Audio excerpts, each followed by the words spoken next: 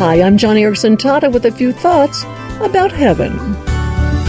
Because when it comes to heaven, I am convinced we will not idle away eternity strolling down streets of gold.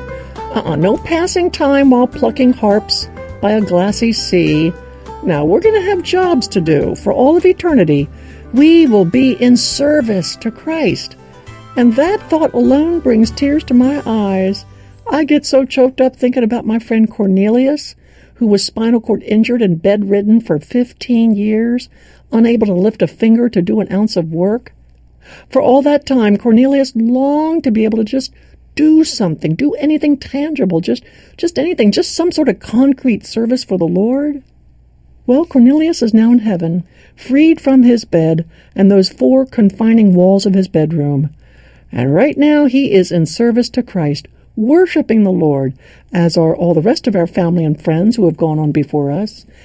And one day, when we all get our new glorified bodies, then all of us will really get to work, exciting work in eternity, of which all of us will never grow tired. And for me, this will be heaven, because I love serving God. And if we've been faithful in earthly service, our responsibility in heaven will increase proportionately. No, I take that back. It won't be increased in proportion. No, God is too generous for that.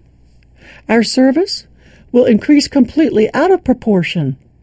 It doesn't take a rocket scientist to read the formula Jesus gives in his parable about heaven in Luke chapter 19, where he says, "Well done, my good servant. Because you have been trustworthy in a very small matter, take charge of 10 cities." Oh, you got to stop and read that again. 10 cities in exchange for faithfulness in a, quote, very small matter? Whoa! When it comes to blessing us, Jesus goes beyond basic math and blesses us with calculus equations. Those who are faithful in a few minor things will be put in charge over multitudinous things. Were you faithful in your marriage or in a mission, even if only in a small way? Well, God is already thinking exponentially, as in his 10 cities equation. He is going to generously raise your capacity for service to the nth degree in eternity. The more faithful you are in this life, the more wonderful responsibility you will be given in the life to come. Now, please note that Jesus does not say, because you have been successful in a very small matter. No, he says, because you've been trustworthy. God is not scrutinizing the success of your marriage or judging the results of your mission.